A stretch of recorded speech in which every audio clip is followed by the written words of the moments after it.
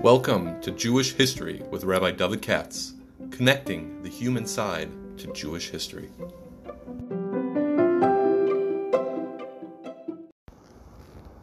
For sponsorship opportunities or to support this podcast, please visit our donate page at www.support.rabbidavidkatz.com. Hi, it's Wednesday morning. I'll do something unusual. Someone asked me, one of my friends and sponsors, I must say, to do a extra podcast, I guess, when somebody who he was interested in, which was the Maratz Chayes, who ordinarily I would hesitate to talk about, but he really bugged me, and I like to, what shall I say, people who have been sponsored in the past, I like to be loyal to them. And so at his urging, I think I'll do it. Because, as I said before, people were nice enough to sponsor my stuff. I want to be good with them also. And this is the Landa family from Yerushalayim, Tzal Landa, and his wife. And so that's who's sponsoring today's talk. And Baruch Hashem, I have the next one for this week, the Parsha sponsored. I'll speak about that tomorrow, I hope. Next week I don't have any sponsors. And I'm still trying to get a hold of 2 more lecture sponsors for my series that I hope is coming up about Israel 1984 to 1988. But hopefully someone will step forward. Anyway, without any further ado, last week about a very interesting and a very unusual person in Jewish history, who they call in the Gemara Maharatz Chayes. I mean, he's got Hagos in the back of the Gemara, or Tzriyosh Chayes. Chayos, even though they spell Chayod, that just means they come from a rich family where some famous lady was named Chaya, so you call her Chayes. Get it? That's how it used to be in Eastern Europe. You used to have these elite families. Elite means they got money. That's what that means. And you know how it goes in life. Lav Davka, the guy's the good businessman. Maybe she's the good businessman, correct? Especially, I've spoken about this many times. Especially in the old days in Europe, in Europe in general, among the Ashkenazim, a couple would get married at 12, 13, 14, 15 years old, something like that. You have no idea whether the boy's going to be a jerk or not in terms of business. Not a lot of times, almost always. Even today, families with money, they try to marry other money. That's in every culture. And so it used to be, in the good old days of our great-great-great-great-great-great-grandparents back in Europe, if he comes from a family that has money and they have a girl that has money, so they try to marry them together. And you don't know if the boy is going to be good in business. Just because the father was good in business doesn't hereditarily mean the son could be a jerk in business and run the whole place into the ground, the whole business. Me'edach Giza, the girl who comes from a well-to-do family, she may have business talent. Just could be, can't be sexist or something like it. It's a natural, quality. And it happened many times that the boy would turn out to be on nothing in terms of money, business, and the girl would turn out to be chashuv. She could be a big business person and run a whole geschäft. Empires even. And so, generally speaking, when you see elite families that are named after ladies, that's what happened. The woman was the big chashuv one, and people say, "Oh, she's my mother, my grandmother, my aunt, my great great grandmother. I come from this renowned woman who was a big macher in money and business long ago." And a lot of these women would endow synagogues and kollels, what they call klois, all kinds of things like. It's a very interesting phenomenon in Jewish history. So our hero today, Reb Tzvi Hirsch Chayes, who did not live a long time at all. He's a rabbi in Galicia in Poland in the 1800s, and he died when he was 50 years old, which is not a long time. But he comes from one of these rich elite type families that they used to predominate the communities, and obviously the big person in the family put him on the map was a woman named Chaya. The Marshal was like that, for example. Shlomo Edel's named after Heidi Edel. Chaikin. There are a lot of examples of that in the culture at that time. I think it's just funny. Today, well, I don't know. What do I know? Maybe there's these big women you find in the Hasidic world, some rich lady who's running the whole show. Maybe. I don't know. Okay, now, the reason I was hesitant is because Rav Tzvi Chayes is very interesting, of course. He was a great Talmud Chacham, a big Gaon. But he's a combination. Listen, all I can ever do is give my interpretation.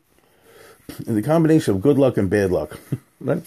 In life, you need good luck, but sometimes you all get bad luck.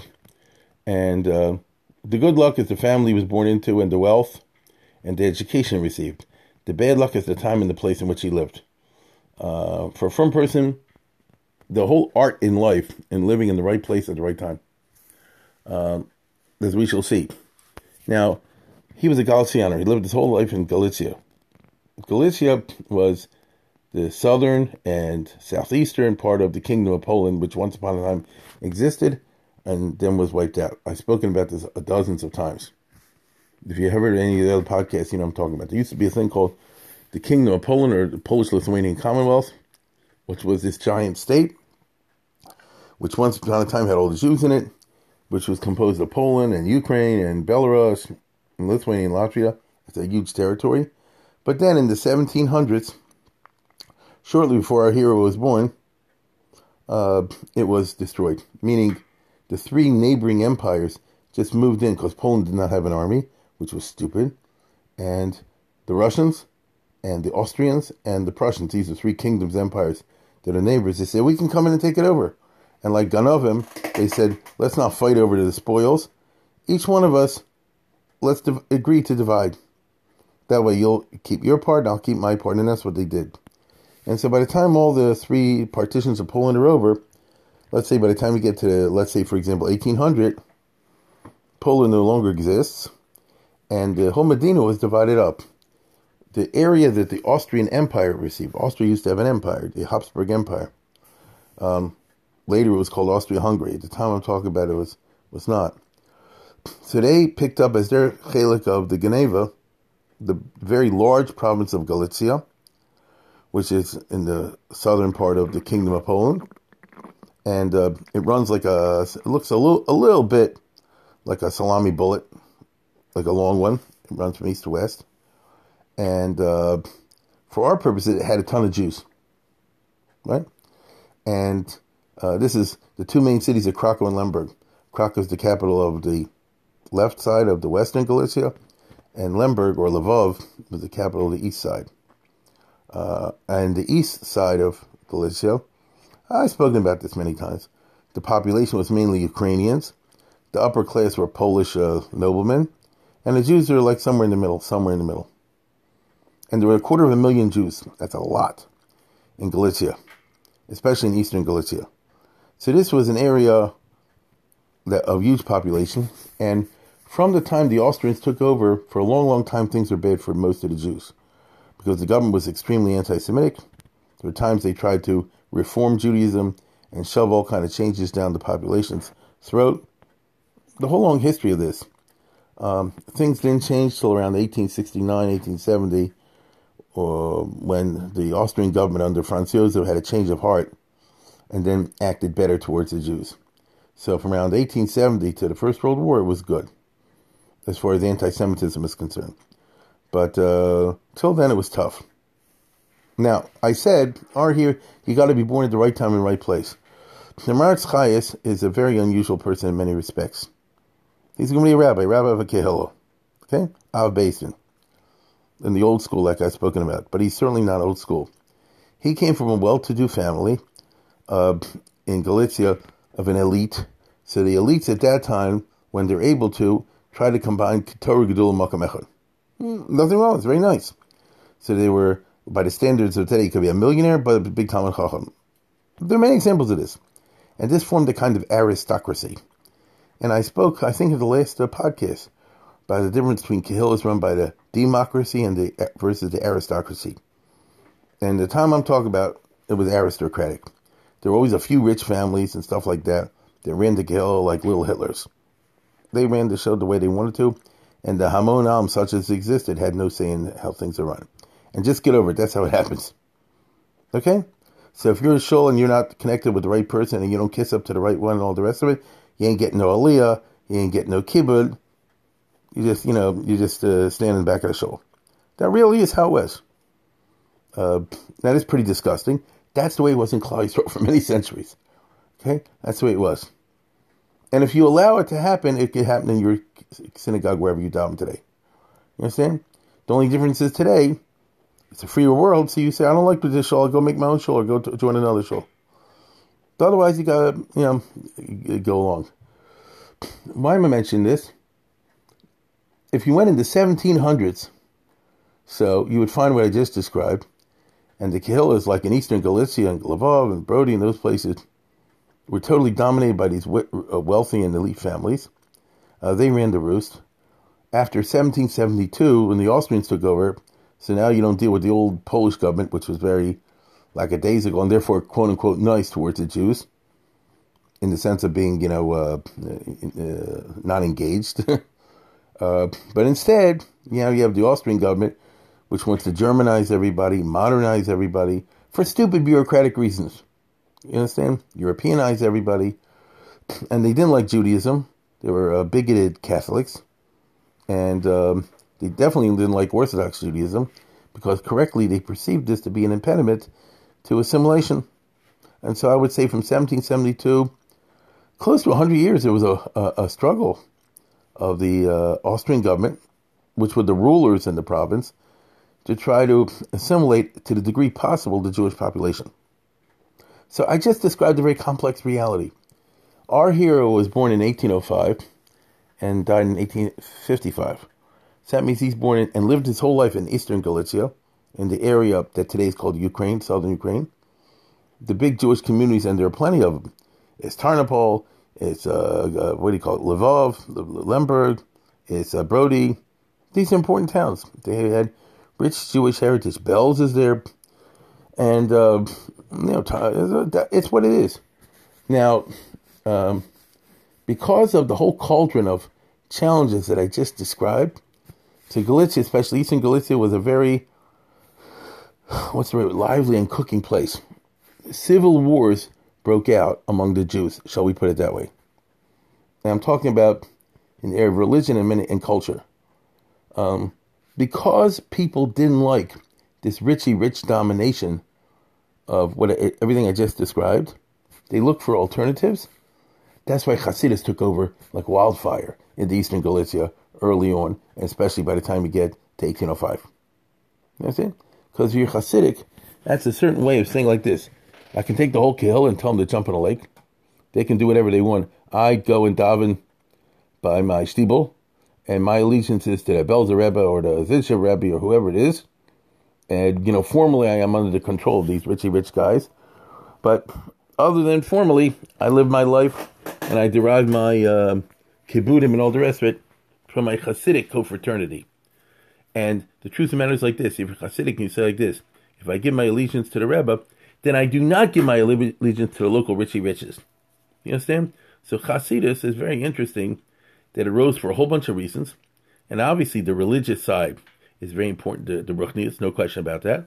But there are also important social reasons for the Hasidic movement sweeping the whole province like wildfire. And that's one of them. That's a biggie, because it provided alternative community, and the Hasidic community by definition is voluntary.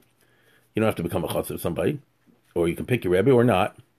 And that itself gives it a certain vitality, because the community I joined because of choice is much different than a community, what they call institutional authority versus charismatic authority.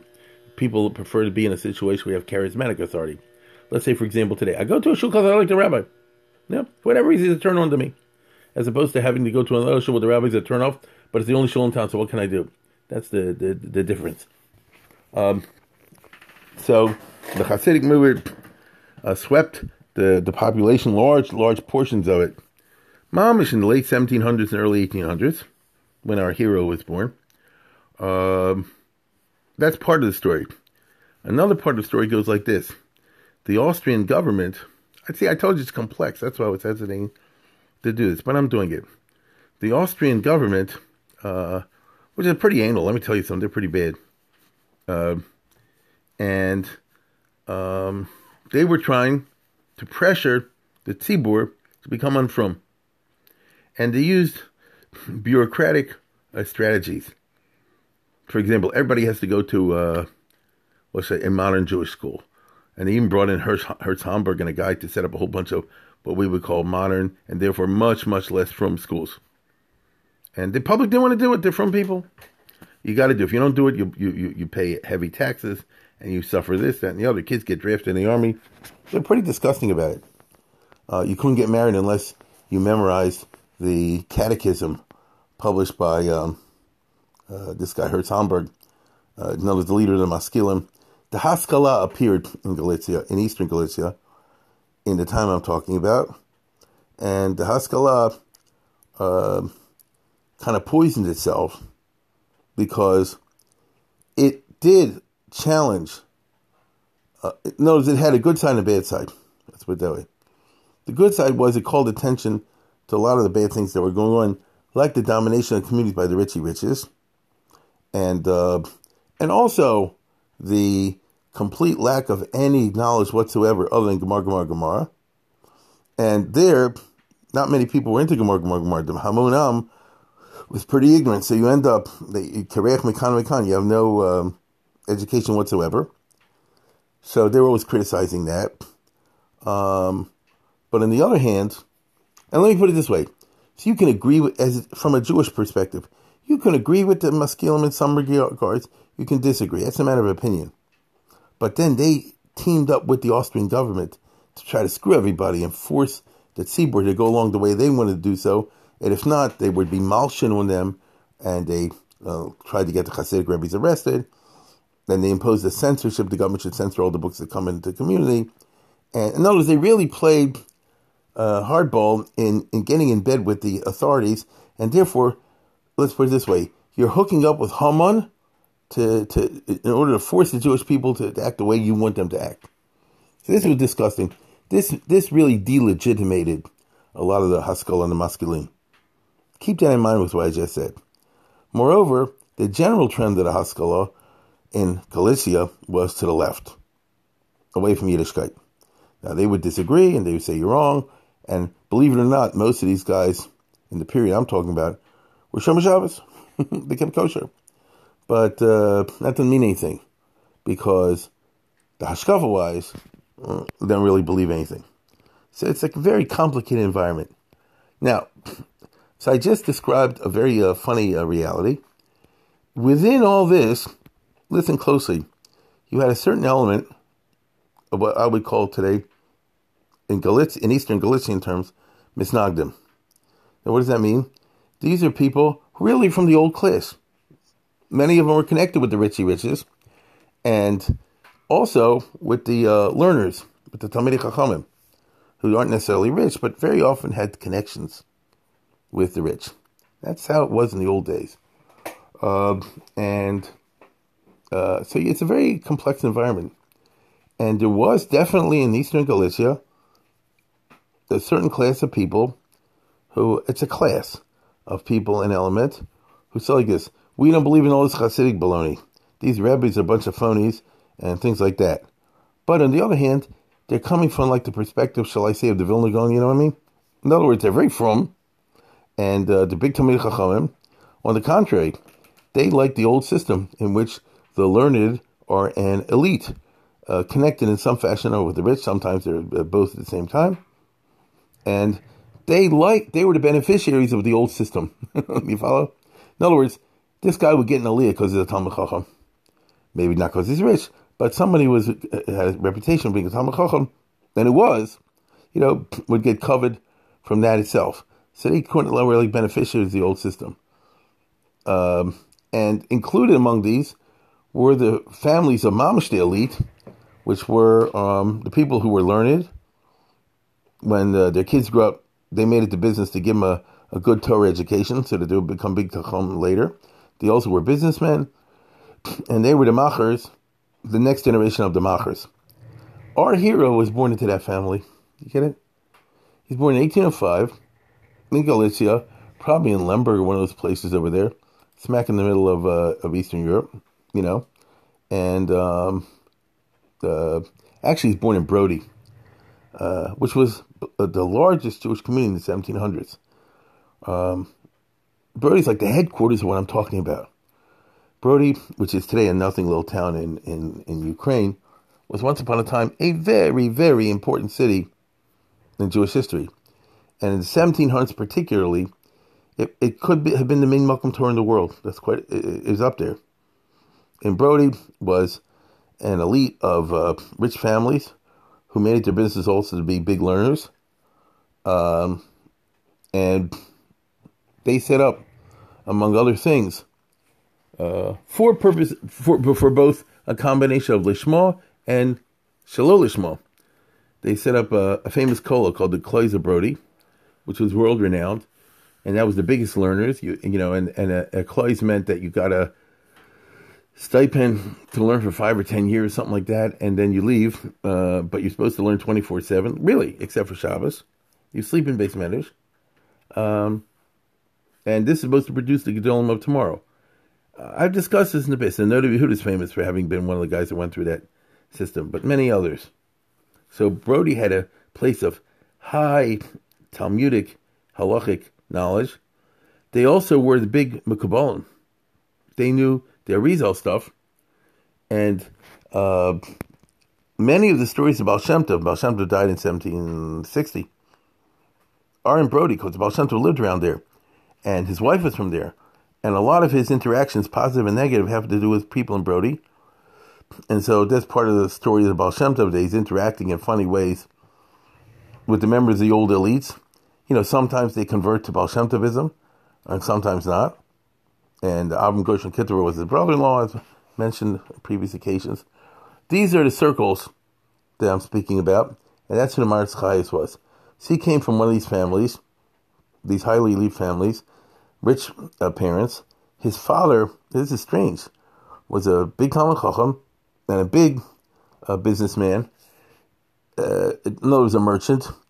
Even under the Austrians, if you were rich and you could help the economy, the government treated you very well. The 99% of the rest of the Jewish population they screwed over, but the 1% at the top they treated okay. You hear? So it's strange. And his father actually lived in Italy for 15 years as a businessman before he returned back and had the Maharatz Chayes. He lived in Florence. Florence is the capital of what used to be called at that time Tuscany. If you've ever been there, it's a beautiful city. I was there. And Florence was a city with a ghetto, but a fancy ghetto. And the time he was there, do I need to go into this? The time he was there was ruled by the Grand Duke Leopold, the son of Maria Theresa, who, when he was the Grand Duke in Tuscany and in Florence, was very enlightened and rather good to the Jewish population. So it's just an interesting situation. And then he returned back, and in 1805, our hero was born, Tzvi Hirsch. And therefore, he's born with a silver spoon in the mouth. And he was a big Eloi, he was a big Baal Kishrin. So the father, listen closely. So the father, like people did at that time, here's a boy growing up the first 20 years, from 1805 to 1825, let's say. So, and remember, he dies at the age of 50. So the first 20 years or so, 23 years exactly, he doesn't have to work. He's a rich family, and the father sees he's a Baal Kishrin. And so, in the old school, I'll train him to be a gadol.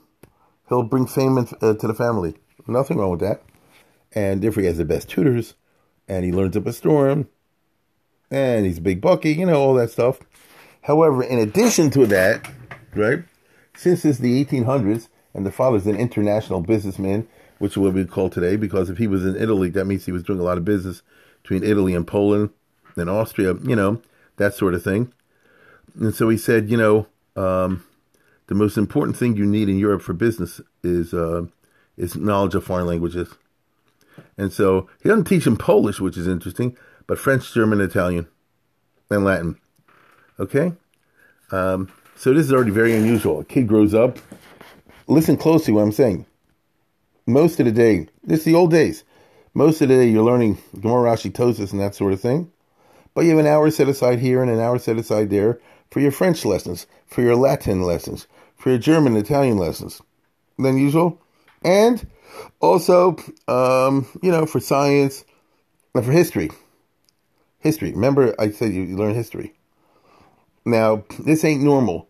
But on the other hand, from these elite families, all throughout the centuries, you had people like that. I mean, the Rambam had a secular education, for example. No, it doesn't mean you're not from. You know what I'm saying? And even though nobody advocated a secular education for Hamun Am, that would be a revolutionary move. But throughout Jewish history, the rich people and the people like that, especially guys gifted anyway, and most of the time it's Gemara, it's okay. And so he grew up by the time he's 20 or 20-something, so he was a highly educated person, very unusual in someone who's a big Talmud Chacham, right? But he also has all this secular knowledge. It's very unusual. Now, when he was 23 years old, so he got married to a rich girl, naturally. And by the way, I want you to know, growing up learning in Brody means you're interacting with some serious Talmidei Chacham. You know what I'm talking about. I think you understand what I'm saying. Here's a boy who's 10 years old, 12 years old, 15 years old. He's an Eloi. And so you go on Friday to talk to the Rav. You go on Thursday talk. He had Ephraim Zarmer Magos was in Brody. The Mat Ephraim, all these are geniuses, The Rav of the city is the grandson of Noda Yehuda, Belozer Landau, who I think wrote the Yad Melech, is not right on the Rambam. A very interesting person. They had some. I'm trying to think how to put it. You mainly interact with the few intellectual giants that are your madrega, and so you live a highly elitist life. I don't know if you see the people around you. You understand? The average schnook out there, you're born a silver spoon in the mouth in the social sense as well as the intellectual sense. And if he had lived 50 years early in the 1700s, he would have been like a Noda Yehuda, Ephraim Zarmer Margulis type. There were a lot of Chaim Sanzer type. There were a lot of these people running around Brody in these places. These were the Jewish elites of yesteryear. The problem is that he's living in the 1800s. And the 1800s times are changing. Now, when he was 23 and got married, or maybe got married earlier, the question becomes like this. What's the future? Now, he wasn't a business type. That's not how he was educated. Perhaps if the father had raised him to be the business type, things would have been different. But he raised him in a very intellectualist kind of environment. Nothing wrong with that. He'll be a famous rabbi. As a matter of fact, let's put it this way. You and I would never have heard of the father if not for the famous son, Maritz Chais. So he'd be a famous rabbi. You're 23. Where's it going? Now, ordinarily, a guy leaves yeshiva in those days. If you want a career as a rabbi, you have to start as a dayan somewhere and put in your time. Like we would say in America, you start with a small shul, and then you get a bigger shul, and finally you get a bigger shul, if you're lucky. But if you got money, you can leapfrog the whole system. So the father bought him a position in Zalkiv, which is an important community, not too far away from Brody. Zolkova, they call him. I realize it's not well known to the people listening to this, but if you know anything about Polish Jewish history, Galician history, Zalkiv was where they had a printing press for a long time. It was a central Jewish culture, even though it was not a large community. And let me put it this way. If this wasn't bought with money, no 23-year-old guy's going to become a Rav in Galicia. You understand? But if you're an elite and you got the cash, it can happen. And I want to make something clear. He was a Bar Hachi. Even when he was 23 years old, he knew how to learn. He got Paskin. The guys he's friendly with are like Ephraim Zarmer Margos, and the Heller. I mean, he's up there with the elite. Okay? Now, here's the thing. This would be 1828, when he's 23 years old. At that time, living in Zalkiv was, in fact, the head of the community, who probably is the reason, probably got him elected, was this well-to-do guy who was the leader of the whole Haskalah movement in Galicia, maybe in Eastern Europe, but certainly in Galicia, Nachman Krochmal. There's another name that you know, and he's the Avi Avos of the Haskalah in Galicia. Now, as I said before, the Haskalah movement was in a militant phase in cooperation with the authorities to try to get the masses to and be enlightened in opposition to what the masses wanted, but the masses are asses, they don't know anything. And the great enemy were the Hasidim. This is how the fights went on. There's a famous book, a little bit biased, by Professor Raphael Mahler, called Hasidism and the Jewish Enlightenment, which has all the wars between the Hasidic movement and the Haskalah movement, with the Austrians in the middle during the first half of the 1800s. This is exactly what it's all about. Because Mahler himself, who was not from, he was a Marxist, came from such a background, Polish Jew. And therefore it's Kochta. Now, Nachman Krochmal was a guy from Eastern Europe who was very smart. All these guys are Shomer Torah mitzvahs. They're in practical life, they're observant Jews, but in the classic style of the Haskalah, he was interested in more than Gemar. That's the constant and basic definition of a Damaskil. It covers a lot of ground. You could be a frum guy and just be interested in more than Gemar. Alternatively, you could be a non-frum guy and be not interested in Gemar at all. That sort of thing. Now, Nachman Krochmal was self-educated because the definition of a maskil is never went to school, is self-educated.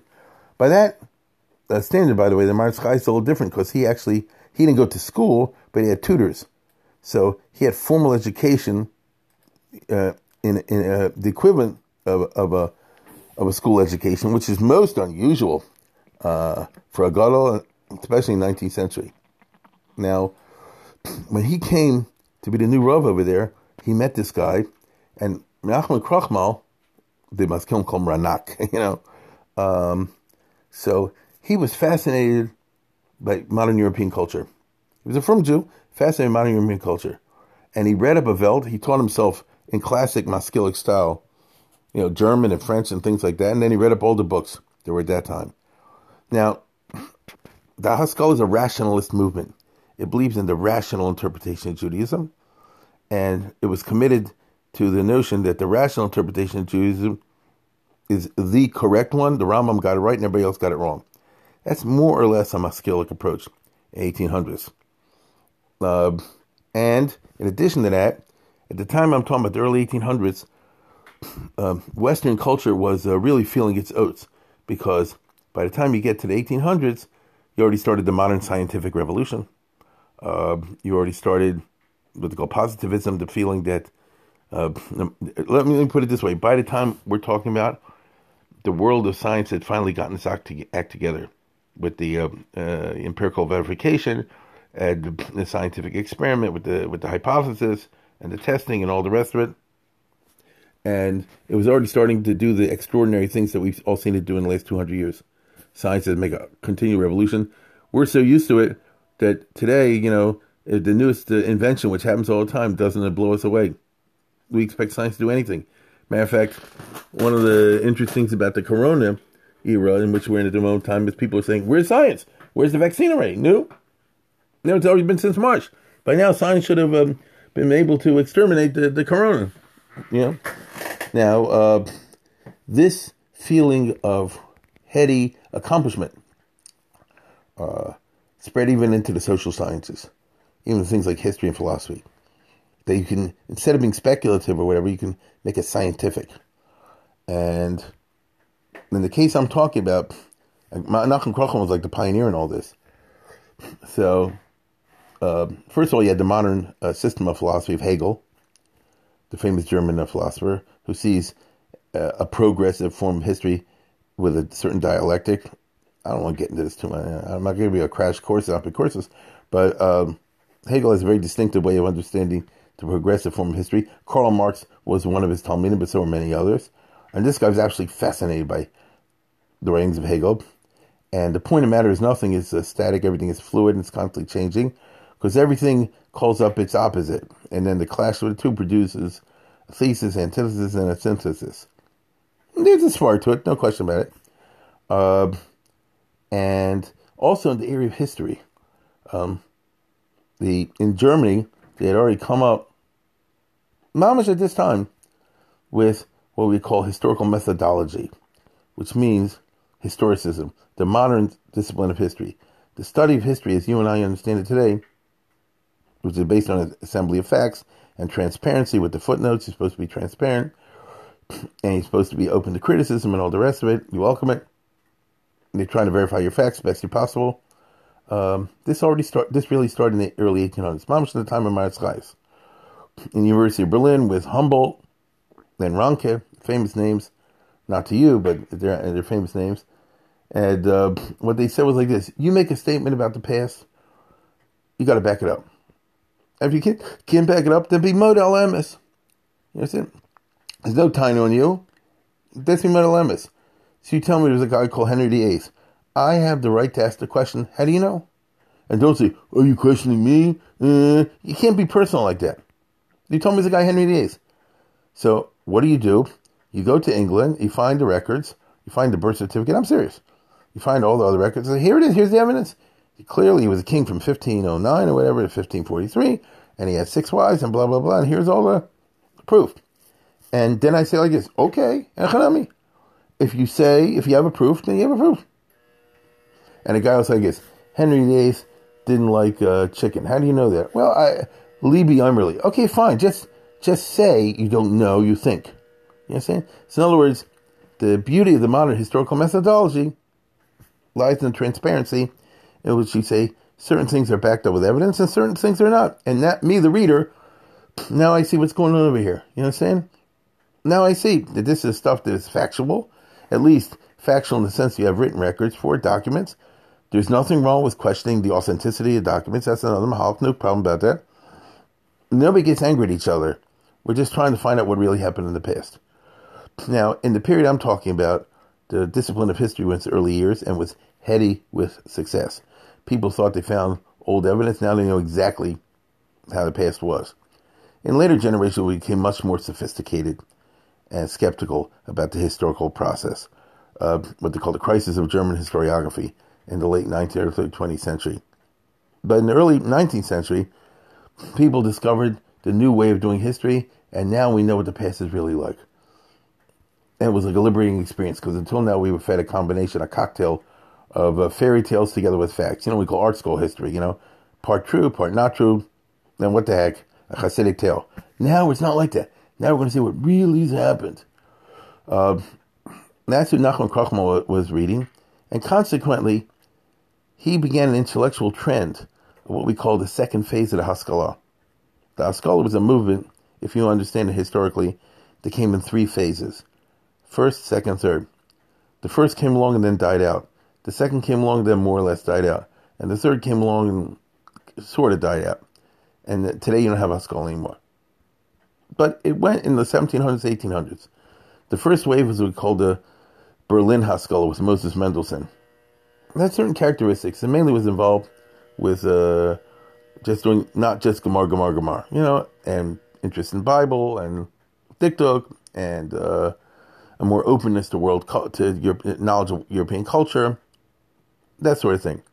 The second wave of the Haskalah, which is what I'm talking about, and the Maritz Reis was part of it, was this preoccupation with history, the study of Jewish history. Understanding what something is if you understand its history. So if I ask you a question, for example, who are you? You could give me some stupid scientific answer. You say, I'm a creature with 2 eyes and a nose and ears and, all epidermis, all this stuff, which is true, but that's not what I'm asking, because that's not interesting to me.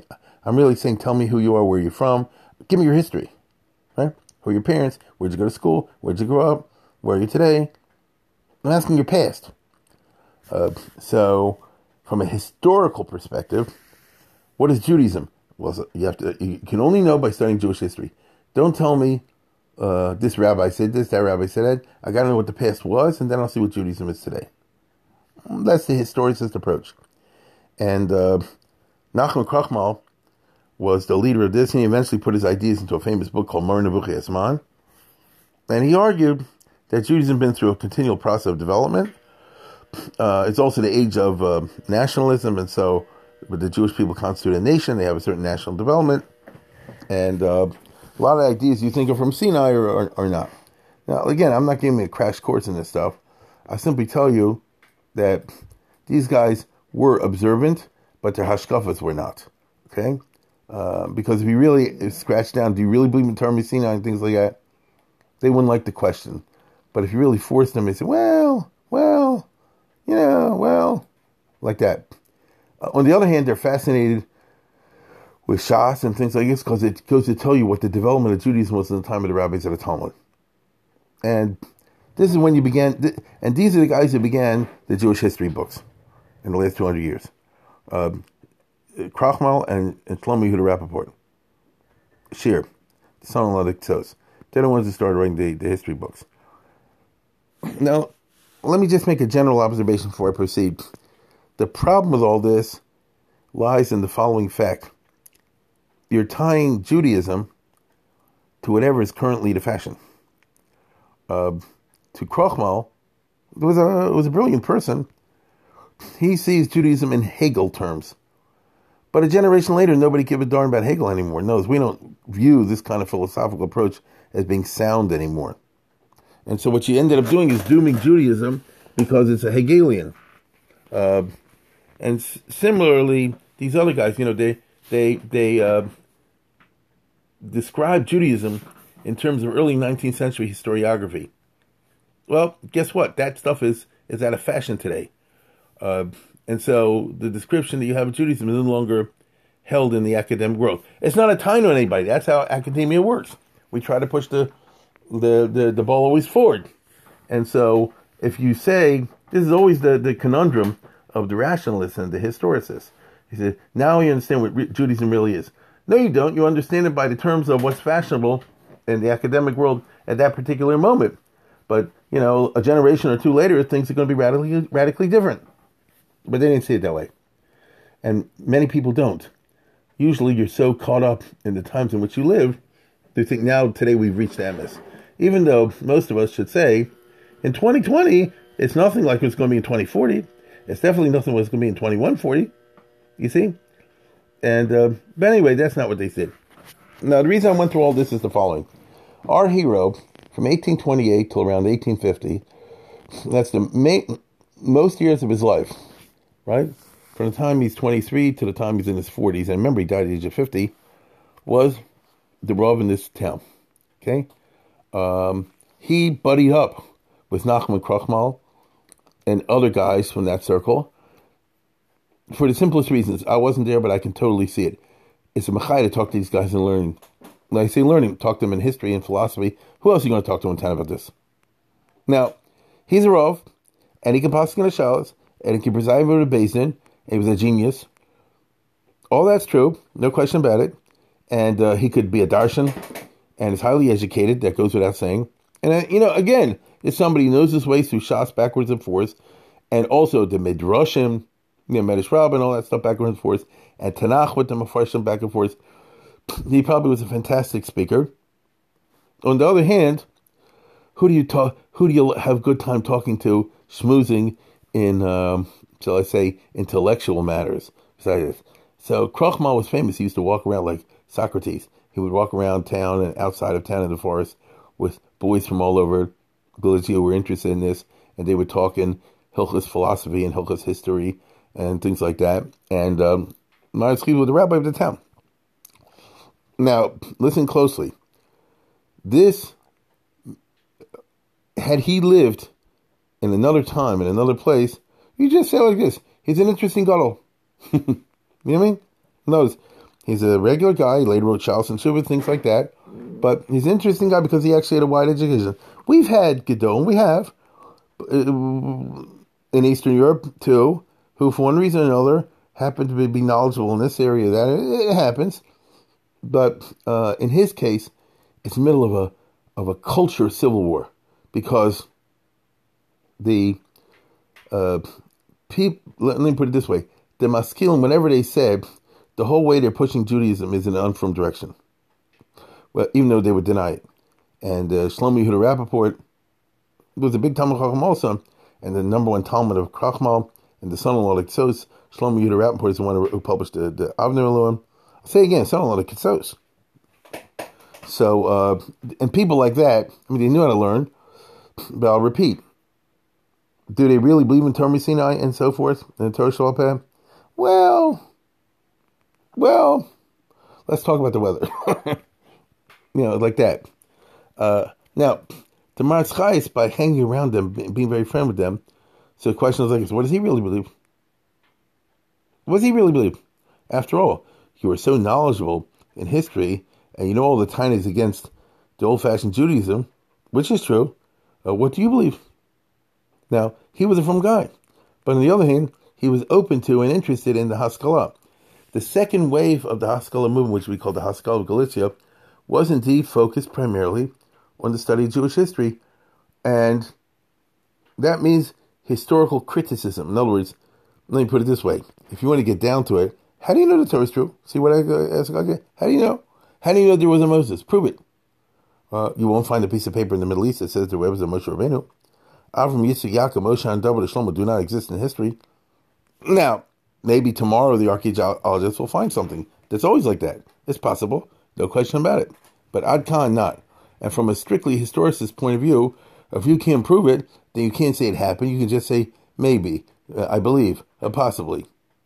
Right? That's very different than lifting up the Torah and says, Zos HaTorah Shetzam Moshe L'Bnei Bnei Yisrael B'Yad Moshe. That's a different thing.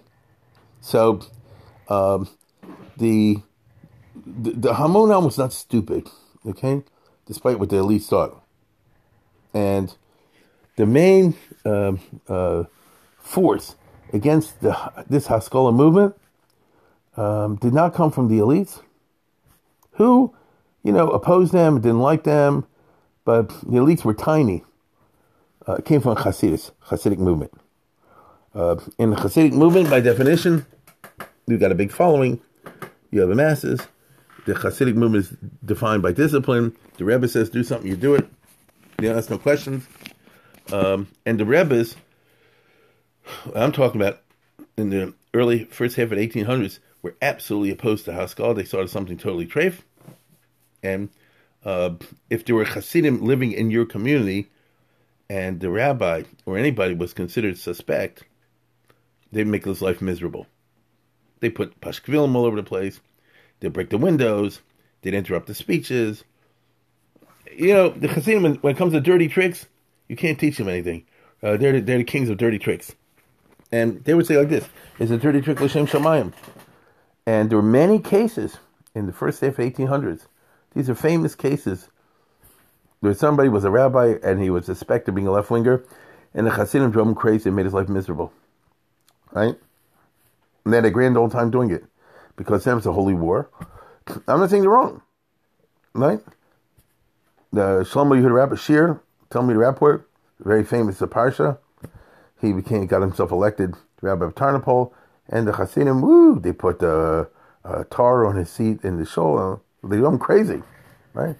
And they made his life miserable. He had to get out of there. Now, our hero was like that. He's the rabbi in Zolkova.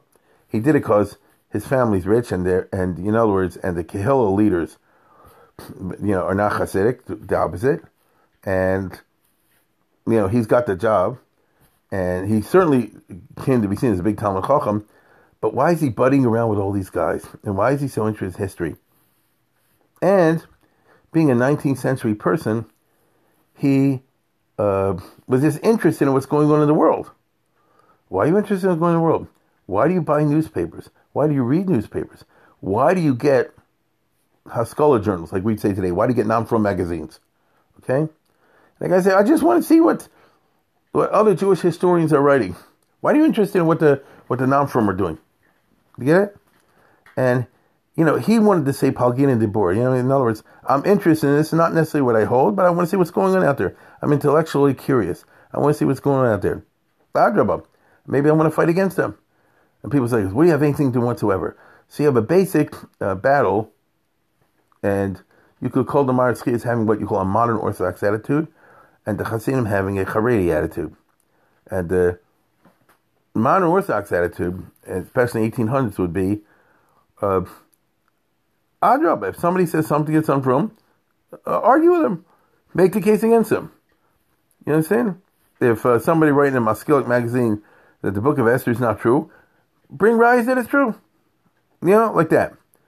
The Haredi argument, the Hasidim say like this, what do you geiris them bechlal? Have nothing to do with them. The hell with them.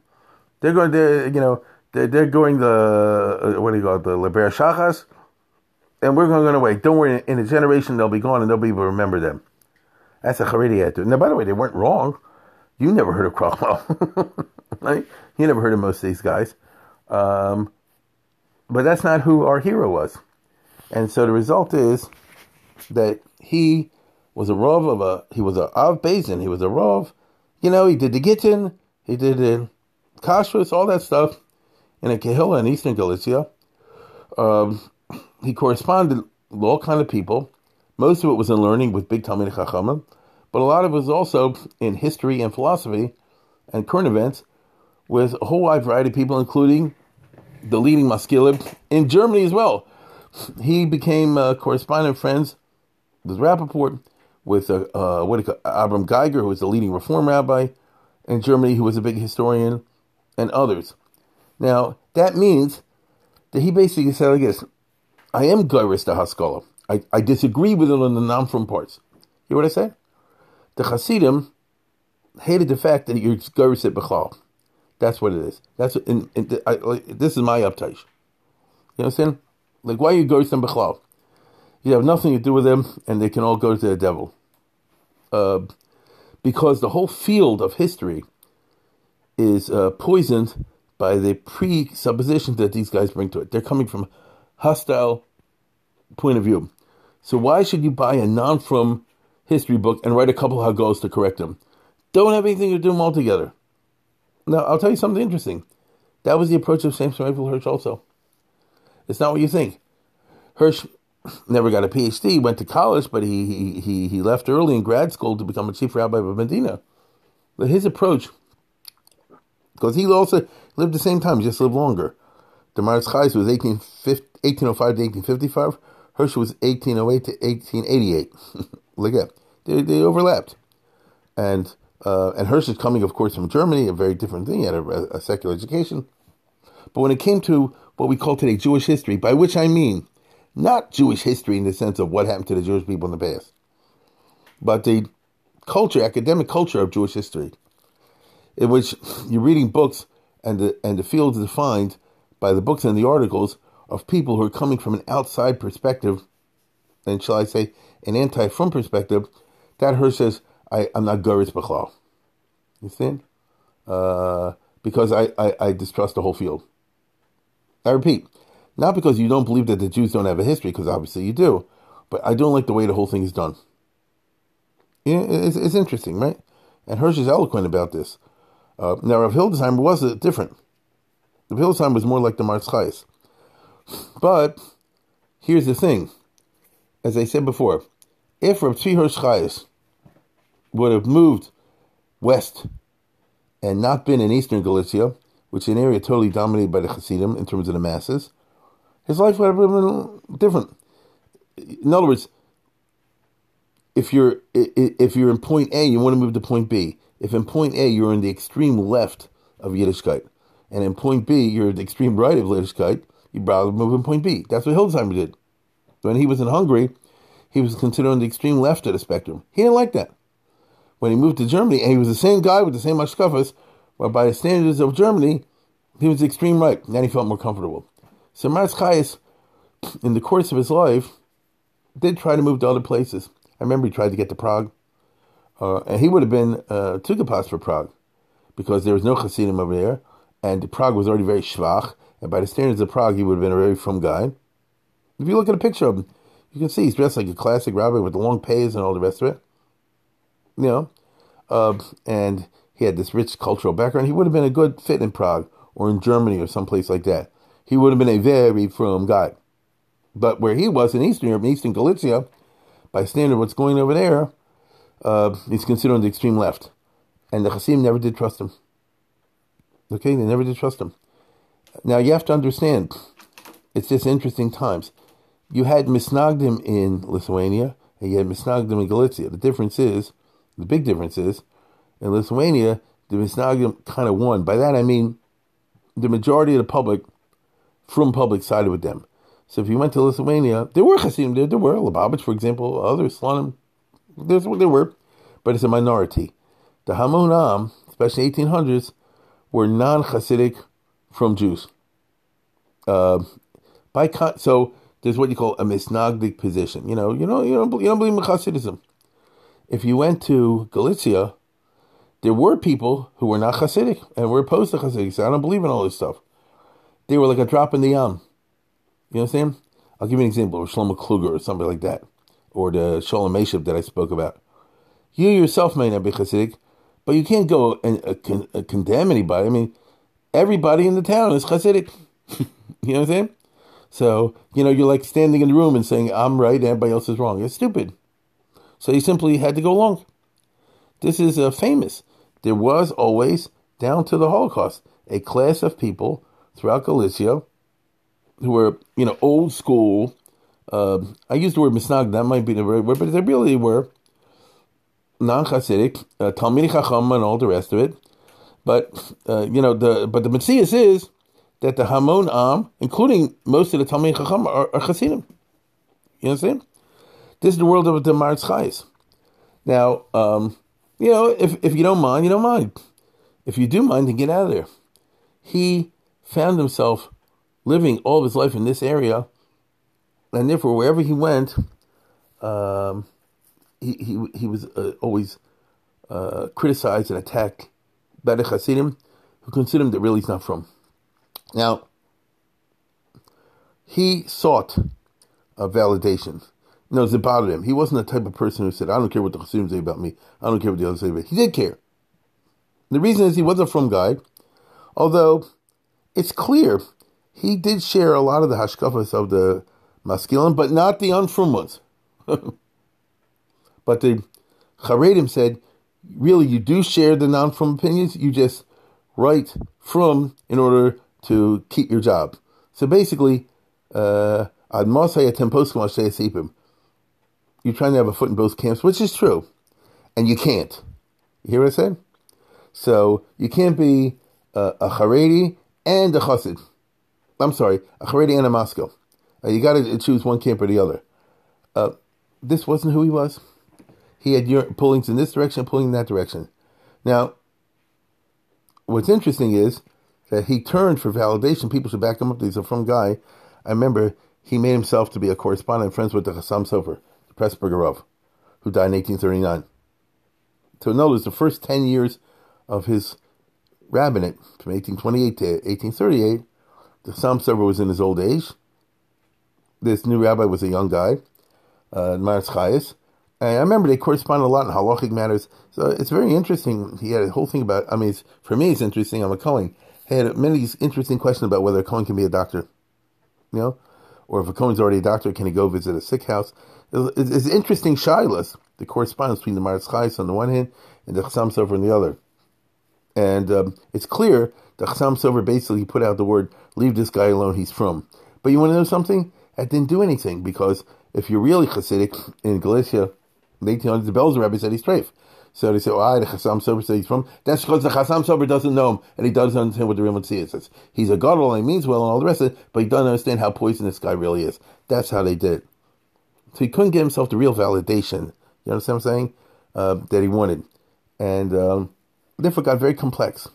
Now, the fact is, if I can use this terminology, he would be on the extreme right of the Haskalah movement. Okay? He was fascinated with Jewish history. He was also quite aware that the Iker attacks of the Haskalah movement were in the Torah Sheba'al Peh, challenging the Gemara and things like this. Like I said, do you really believe in Torah Sinai? And even if you say you do you believe Torah Sheba'al Peh Sinai? You get it? That's a separate issue. Do you believe it really in Torah Sheba'al Peh Sinai? Now, these were precisely the things that Krachman and the others criticized and attacked.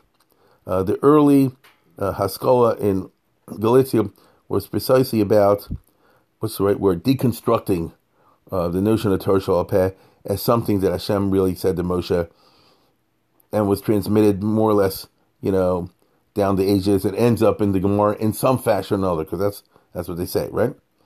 In some fashion or another. This is really what a lot of the Maskilic, early Jewish historians were into. Here, let me change this here for a second. Okay, I'll pick up from here. I had to switch this. The point I'm getting at is that the Galician Haskalah, no, the first wave of Jewish history was very preoccupied by trying to understand the period of the Chazal and the Nevi'im. Because from a Maskilic perspective, from a 19th century historical perspective, these are people who transmit the tradition. Did they get it right? Did they get it wrong? Did they make it up as they went along? Did Adrabah, did they go and faithfully just pass on what they did? Other than Masorah questions. And a lot of what they wrote, what they would criticize this point or try to critique that point, the Maras Chais is part of that. But he's always presenting the from view. You know what I'm saying? So he'll have books about the Nevi'im and he'll have books about the Torah Shabbat Peh and the transmission of Chazal. He's got that Mavola Talmud and all these sorts of things, in which he said, no. This guy said this, and this guy has this kind of, but he's wrong for this and this reason. And if you're Medai, and what do we mean by a Deraisa and a Drabonan? And what's Xera? All those sorts of things which preoccupied academic historians or Maskilic historians in the 19th century. Today, I can tell you right now, from the perspective of the current state of the Jewish history profession, this stuff is old hats out the window. Because, let's put it this way, you're trying to prove things from Talmudic citations and from a modern, if you want to be totally modern scientific about this, you can't trust the Talmudic documents to tell you something about real history. That's the attitude nowadays. They can just tell you what the document says. You know what I'm saying? No, it's from the modern perspective. Again, from a professor's perspective. So just because it says in a text something happened to Rabbi Akiva, that doesn't prove Rabbi Akiva existed. And it's written much later and doesn't prove it's a true, accurate thing. So don't be medayik from one Gemara or this and that and the other to try to tell me now you know what really historically happened using the methodology of modern history. Shine. But in the 19th century, they didn't see it that way. And so he is a member of the fraternity of the Jewish historians. But he's always writing from perspective. Now, that didn't help with the Hasidim and the others. They say he's just doing it to cover up his real tracks. You understand? And he said, no, this is what I really believe.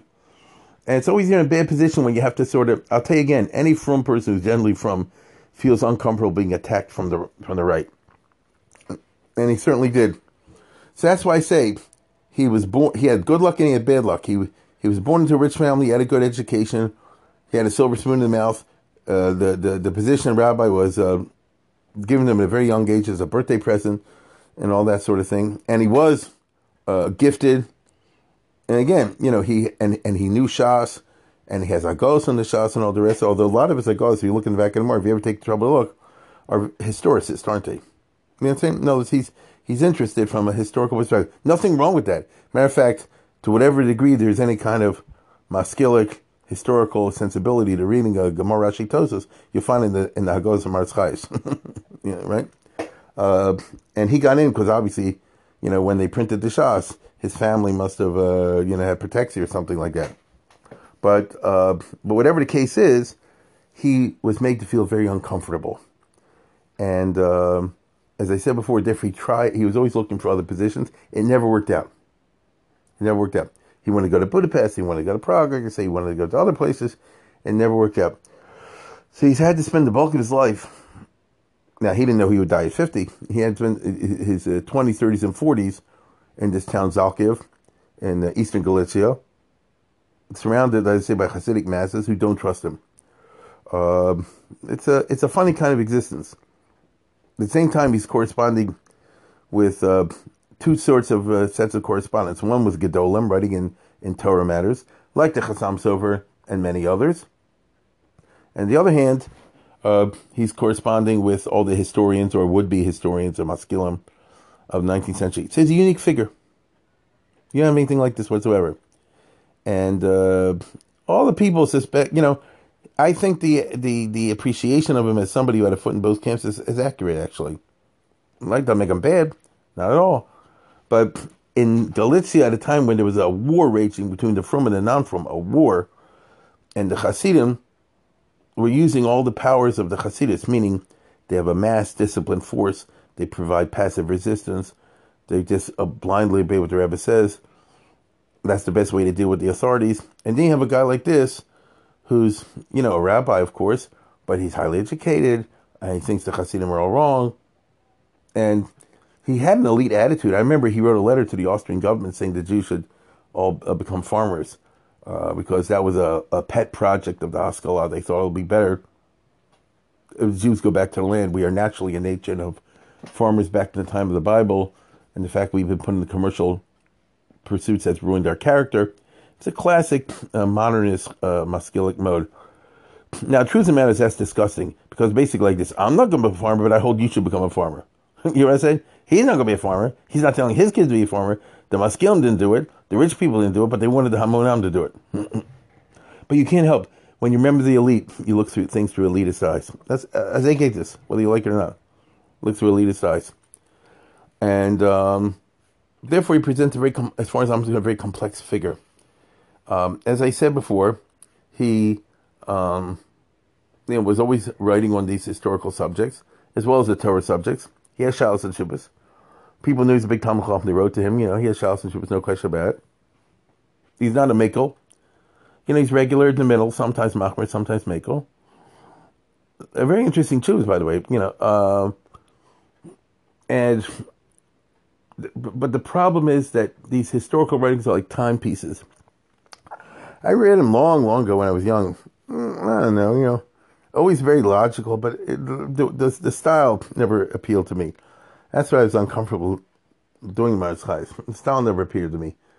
But one thing is clear. When the Reform movement started, which was in the 1840s, so that would mean when he's about the age of 35, 40 years old, he was one of the big opponents of the Reform. Because now your mom is taking hashkafishes and turning it into halachas or anti-halachas. And he wrote big things, the Minchas Kanos, whatever, he wrote all kinds of things against the Reform. And he was a big opponent of them from historicist as well as religious reasons. The problem is, it didn't mean nothing to reformers because they say like this, you're quoting from the Gemara, we don't believe in the Gemara, we don't believe in the Bible. What are you going to say to somebody like that? And again, the Hasidim said he's just covering his tracks. Really, he holds like them, but since he's living among us, he's got to fake it. And he could never shake that. And so we find towards the late 1840s, when things really got super bitter, in 1840 was a revolution in Galicia, as well as all around the world, all through Europe. The revolution in Galicia was against the Austrians, against this and that and the other. At that time in Lemberg, which is the capital city, the Imam set up a Reform community, Reform Judaism. And I told you some other time, not long ago, there was a big Reform temple with an organ, in Lvov, in Lemberg, in the very heart of Hasidic land. And things were, the feelings were so intense on both sides. The non-Frum tried to screw over the Frum and close down the Rebbes and all this. The Hasidim murdered the Reform rabbi. It's a famous story. His name was Cohn, Abraham Cohn. They put the poison in his soup, and his whole family had dinner, and they all died. I'm just telling you, it was hot, bitter times. So my Zacharias tried out, and he said, I got to get out of here. And very interestingly, he secured a position to be the Rav, to move from Zalkiv to Kalish, which was already over the border into the Russian Empire. Eastern Galicia is up against the Russian Empire. And I guess he figured that in Kalish, which is a bigger community, first of all, he probably had plans for becoming a Rav of a big town, So in Kalish, his plans were, it was a bigger community, and he figured to have a new start. Well, not really. They had plenty of Hasidim in Kalish also. Same thing. They drove him crazy. They criticized him. They say he's not from, and all the rest of it. And he was there for a while. Now, we'll never know what happened because a cholera epidemic hit, and he and his wife died from it. It's the whole story. They went to a spa. The bottom line is, they died, right? I mean, he left to go to a doctor. It doesn't matter all the details of how he died. And so he's only 50.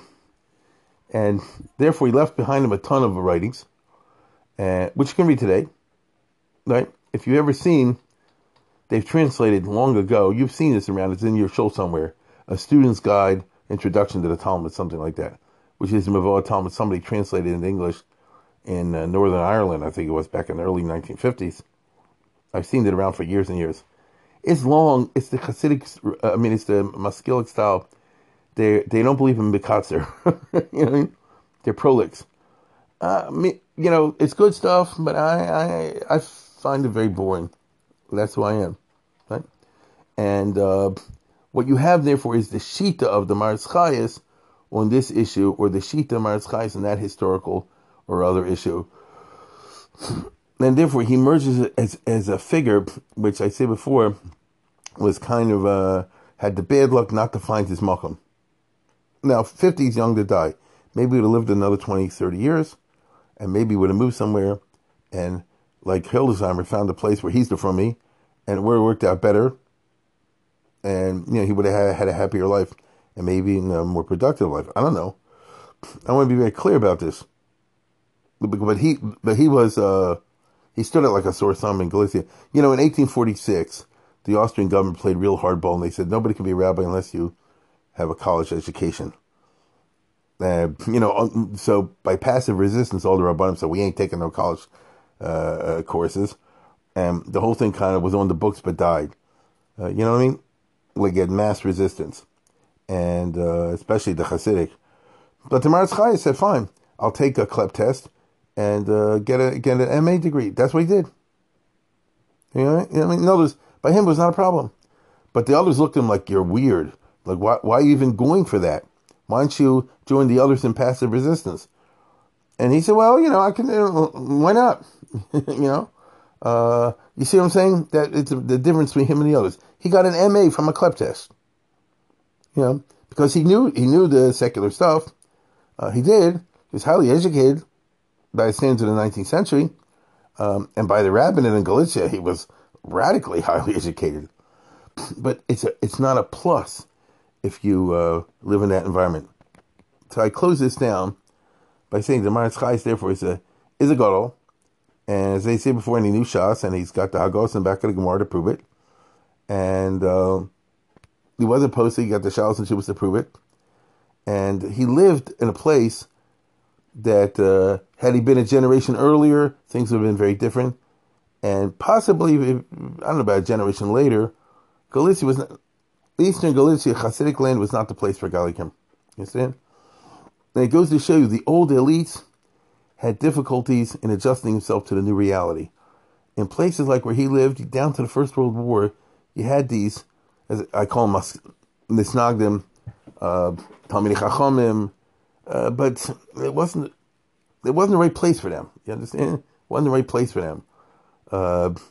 And it just goes to show you, they say, Hakol Tzrichen Mazel Afil Sefer Tosha Behechol. I would say, Hakol Tzrichen Mazel Afil Gadol Ador. You got to be in the right time and right place for your specific kochas to be used in such a way that it comes out best for everybody concerned. Anyway, that's what I have to say on this subject. Have a good day.